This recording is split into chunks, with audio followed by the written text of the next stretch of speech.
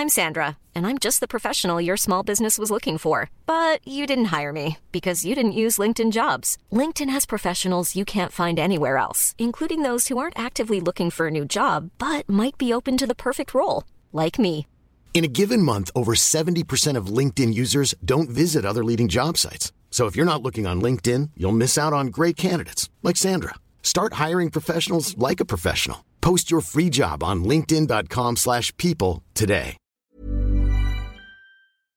Do you know a student getting ready to go to college? Or are you looking at going back to school yourself? The Woodward Hines Education Foundation and the Get to College program help more Mississippians get to and through college to get certificates and degrees that lead to meaningful employment.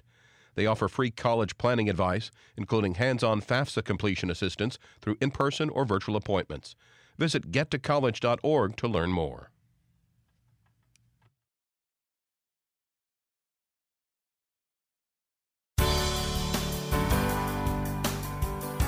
Good morning. It's 8:30 on Tuesday, May 23rd.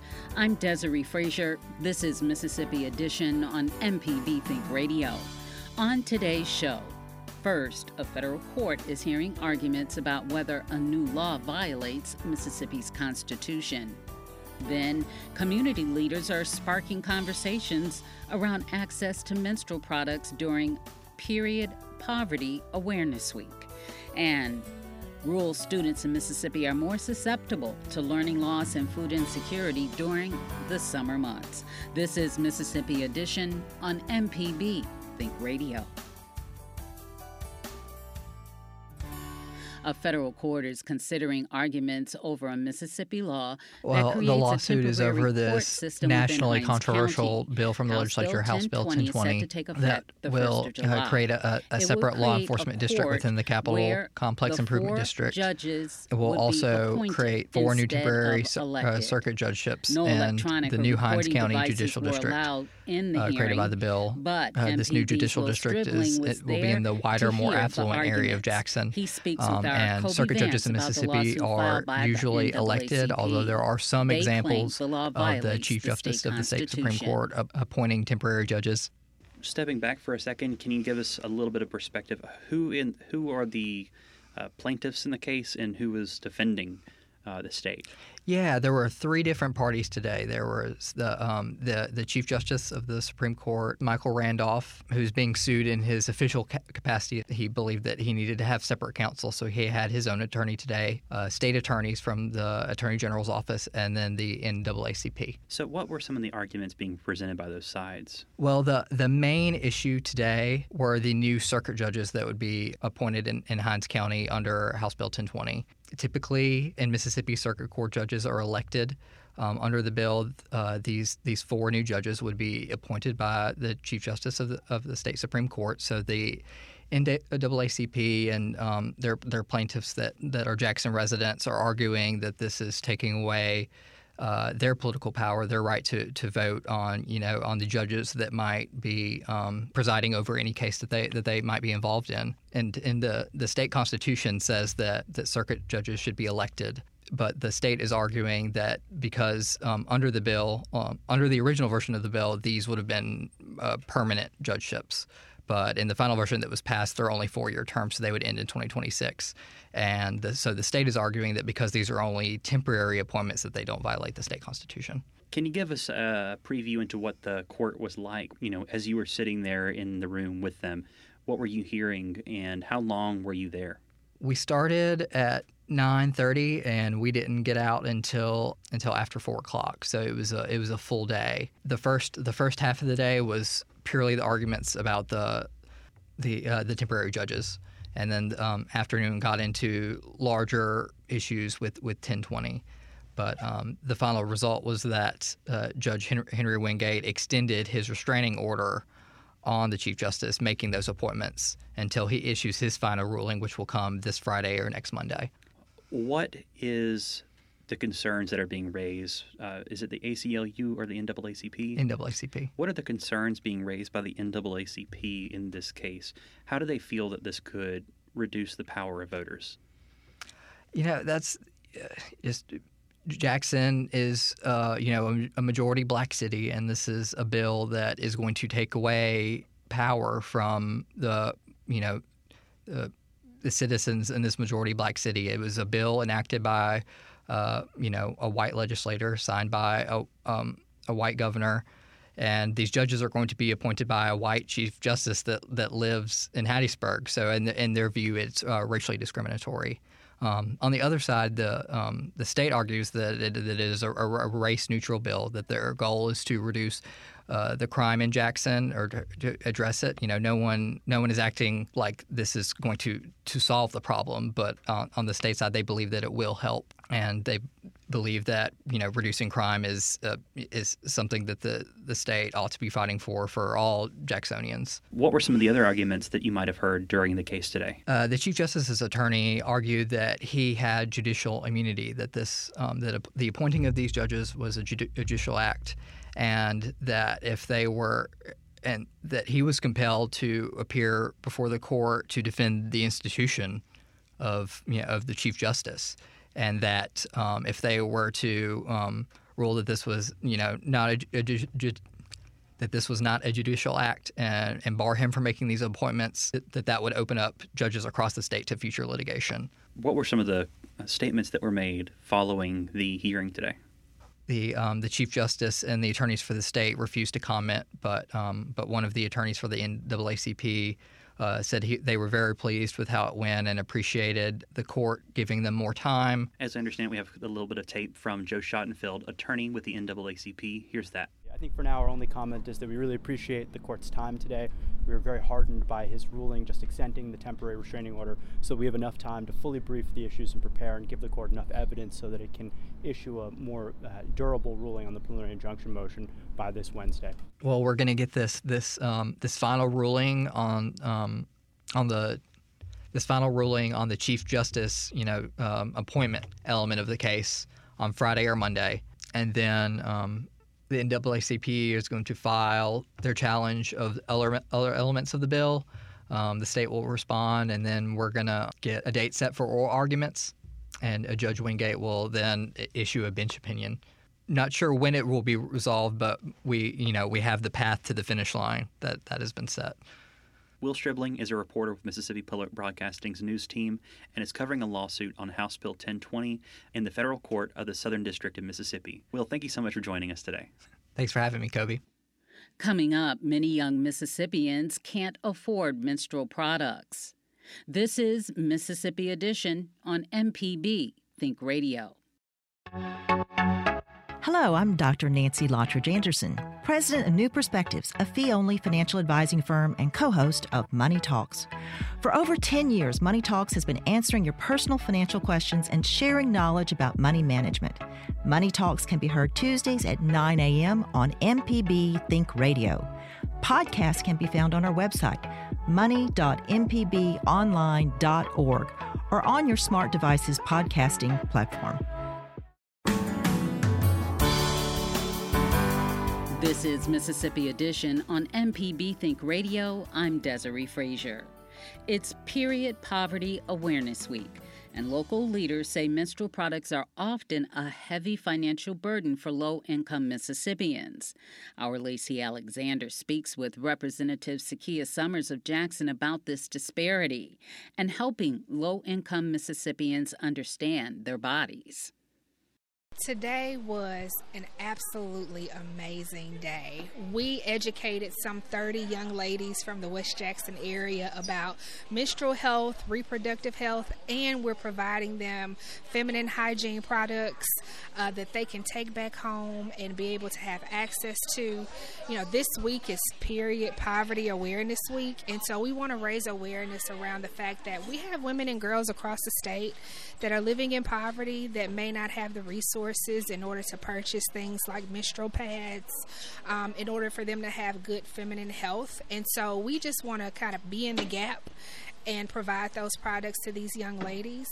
I participated in a contest through the National Women Legislators Foundation, and through that contest I was awarded $1,000 worth of products. And so I said, what better way than to give it directly to the young ladies in need by partnering with Boys and Girls Club of Central Mississippi and Center for Social Entrepreneurship. And that brought us here today, and I'm just amazed by these young ladies, how attentive they were, like all the questions that they asked. So I'm very grateful that I had the opportunity to do that today. Like you said, it's Period Poverty Week. We are in the poorest state in the nation. I know we talked to young women today, but what can women of all ages do to better educate themselves during this time? Well, it's important for women to know their own bodies, first and foremost. Understand what your own body is going through, and then if you don't, seek some help. Also, talk to our daughters, our nieces, our cousins, other young ladies that are in the community that may not have a woman in their life or a mother in their life that can teach them about those things. Just be a resource. And if you see a young lady in need, help them out. Ask them what they need. Through my relationship with my colleague, Representative Latasha Jackson, she sponsored a piece of legislation that I co-sponsored that will now provide period products to young girls between the grades of 6 through 12 in public schools at no cost of their own. So that's one way that we are tackling this period poverty issue in the state of Mississippi. There are more things that we can do, and so we hope that we can get other women from across the state to contact their legislators, make them aware that this is an issue and that they should be supporting pieces of legislation that will help to bring access to our young women and our young girls. I'm glad you brought up legislation. There is that 7% pink tax that we have with our feminine products. Do you see any kind of way that our Mississippi lawmakers can tackle that at all? Well, I'm hoping so. I introduced some legislation this session that unfortunately did not make it out of committee. We know that in the supermajority Republican legislature, we don't always like tax credits or tax cuts for those that need it the most. We see tax cuts for wealthy individuals and corporations, but we really need to pay attention to the people that live in our communities who do need a little break. And we know that taxing these kinds of products could really make the difference between whether or not someone can afford it or not. And so we want to make sure that we're providing products and providing opportunities for young women and girls to have access to the things that they need without any burdens and without any hassles. We had a lot of really great speakers today. Was there a certain moment that really stood out to you today that you really want to highlight for our listeners? Well, I think the moment that stood out for me was when the young ladies started asking the OBGYN questions about their bodies. And I think it just speaks to the importance of us having these hard conversations. I know they can be a little tough and a little intimidating. As I said, I'm a mother of 3 sons, so I don't have to have that conversation. Well, not that particular conversation. I have to have another conversation with them. But it's just so important that we introduce our young ladies to folks that can tell them the truth and the facts about their bodies, so that when it happens, it's not a surprise. It's not something that they're dreading. They're prepared for it, and they know how to handle it. You had a great comment that I don't think we had on tape, that you wanted these young women to see other women of color in these high-earning professions. Talk to me about why that's important to you. Absolutely. We know that women will, young children in general, will be what they see. And it's very important that they see mentors, that they see professional people in the community. And so a big part of this was not just providing the products, but also exposing them to some of my colleagues, women that I've been knowing for a number of years that do amazing things in the communities. They take care of themselves. They take care of their families. And I want these young ladies to be in relationship with those women, to serve as mentors, to help them with opportunities. They may need a letter of recommendation at some point in time, or they may just have a question that they may be nervous to ask their mom about. They can reach out to one of my colleagues, one of my friends, and say, you know what, I saw you at the Menstrual Matters event, and I just had a question for you. Can you help me with whatever issue that they're dealing with? Zakiya Summers is a representative for District 68 in Jackson. Coming up, children in rural Mississippi are at a higher risk for learning loss and food insecurity throughout the summer. This is Mississippi Edition on MPB Think Radio.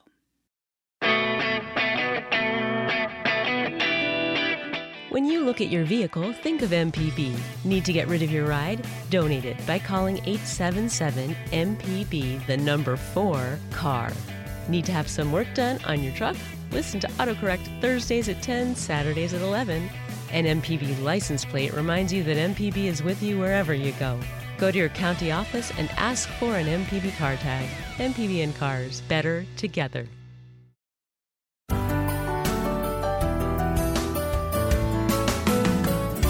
This is Mississippi Edition on MPB Think Radio. I'm Desiree Frazier.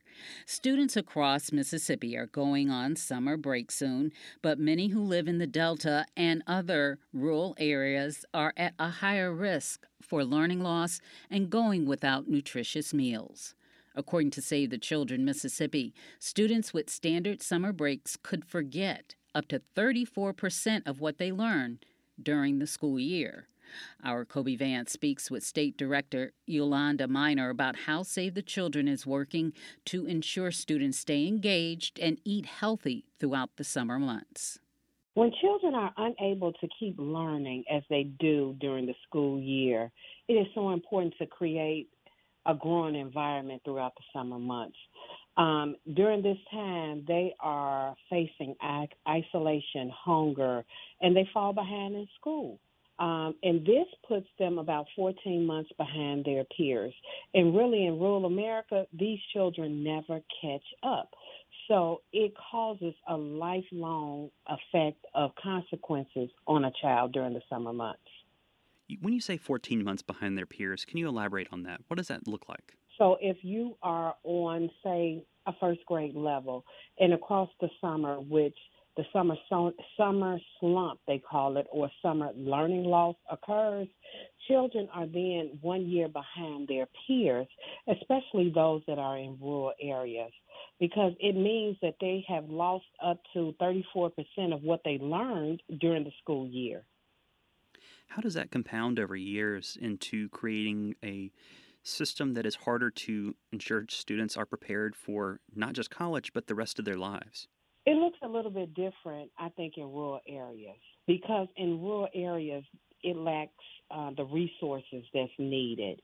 It's a high food insecurity rate, and we know that children, if they are hungry, they can't think. So the effects is strongest in rural communities compared to urban communities because of the resources they lack. So that can impact their life forever, having them not having the ability to catch up to their peers because they lack resources. They lack the parents' ability to come in and support their children's education because they have to be out working, because they have to provide those basic needs that's needed for their family environment. How important is access to food that schools provide? You mentioned food insecurity. How is that exacerbated during the summer months? During the regular school year, a lot of children get their most nutritious meal at school. So during the summer, if there's not a summer program, kids do not have access to that. That's why it's so important that Save the Children partner with these community partners and provide those weekend backpack programs to where children can receive that nutritious meal or some type of meal over the weekend. Can you tell us more about y'all's programs and how they can help ensure children are able to get some healthy meals in their diet? So our work focused on making sure that all rural children have a healthy, strong foundation to thrive and strive as learners and in life. So Save the Children is working with partners in rural Mississippi and across America to help ensure kids have books, meals, educational resources, and programming that they need to keep learning and keep developing and keep growing across the summer. What do you think are some solutions Mississippi could seek to try to help these children as they go about the summer months? Additional resources. So additional funding is needed for organizations like Save the Children and other nonprofit organizations because they need those additional resources. They need a place to go during the summer months because during the summer months in rural Mississippi, children face isolation because there's nowhere to go. They face hunger and also that falling behind that we spoke about earlier. So it's so important that people know, and if they want to learn more about how to make summer fair for all rural kids and how to help, they should visit SaveTheChildren.org/MakeSummerFair. So that's one way that they can help with additional resources, get them into the hands of children in our rural Mississippi communities. This year and in previous years, Mississippi's legislature has looked into investing into schools to be able to offer them more opportunities to seek alternate calendars. So instead of students being out of school for a little bit more than 2 months during the summer months, they would be smaller breaks, maybe 2 weeks here and there. Holidays throughout the rest of the year would also see expansion. So the students would not be out of classrooms for more than a couple weeks instead of the significant summer break. What are your thoughts on that? And do you think that would be a valid solution? Well, I think that it will help, but will it relieve the whole problem? I don't think so. Because during the times that they're out, it's still going to be the need for continuous learning. It's also going to be a need for food.